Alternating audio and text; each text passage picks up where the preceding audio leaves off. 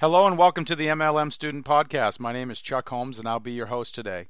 Today's question is called, why won't my MLM downline or why won't my MLM team produce? This is a question I've asked myself probably 73 billion times. I'm sure if you've spent any time in the industry, you probably asked yourself this question as well. I believe there are 3 reasons your team doesn't produce. And that's what I'm going to cover in today's podcast. And just so you know, these are in no particular order. Reason number 1, and probably the most common reason, is you haven't sponsored enough people. If you've only sponsored 3, 5, 10 people, 20 people, and you're expecting a lot of people to produce, you're really only fooling yourself. You have to sponsor at least 50 to 100 people to find 3, 4, 5 people who are going to be willing to do the work. I've found, typically in my own experience, 1 out of 5 does anything at all. 1 out of 10 is fairly serious, and about 1 out of 25 or 1 out of 30 is really serious. So if you haven't sponsored at least 30 people and you're complaining that no one's doing anything, you haven't put enough people into the business to find that serious person yet. Once again, most people do very little in their business. Even if they have the training, it's just the way this industry is. You have to accept it. You have to realize it's not your job to manage people. It's your job to find people who are willing to do the work just like you are. So if you haven't sponsored enough people, stay in recruiting mode. Bring in minimum 4 people every single month, no matter what, every single month. Never let a month go by you don't bring in 2, 3, 4, 5 people. If you don't, your team is going to watch you. They're going to see that you're not doing anything. And guess what? They're going to be inspired to do absolutely nothing because you're not doing anything either. Number 2, another reason that people haven't produced is they haven't figured out their why.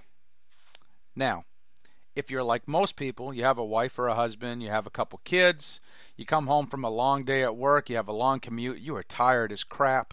When you get home, you have a nice dinner with your family. Hopefully you got home in time for dinner. You help your kids a little bit. You watch your favorite TV show, and before you know it, bam, it's time to go to bed. This happens to most people most of the time. It's extremely common in my team, and it's probably extremely common in your team. Why does this happen? I personally believe that most people are comfortable. Even if they don't make a lot of money, most people have 3 meals a day, a roof over their head, a smartphone, a 60-inch plasma TV, a car to drive. So most people are comfortable, and because they're comfortable, they're not going to come home after a long day in most cases and do something that makes them uncomfortable. That's why you really have to spend some time and figure out the why of each person on your team. They got to have a why that makes them cry, and you got to know what that why is, so you can remind them about it to keep them motivated, to keep them building, to keep them in the game. Number 3, and probably the most misunderstood reason that people don't build that no one ever talks about, and it's this. They don't know a way to build the business that works for them. In my opinion, the number 1 reason people don't sponsor people is because they haven't found a way to grow the business that makes sense to them, that they feel comfortable doing.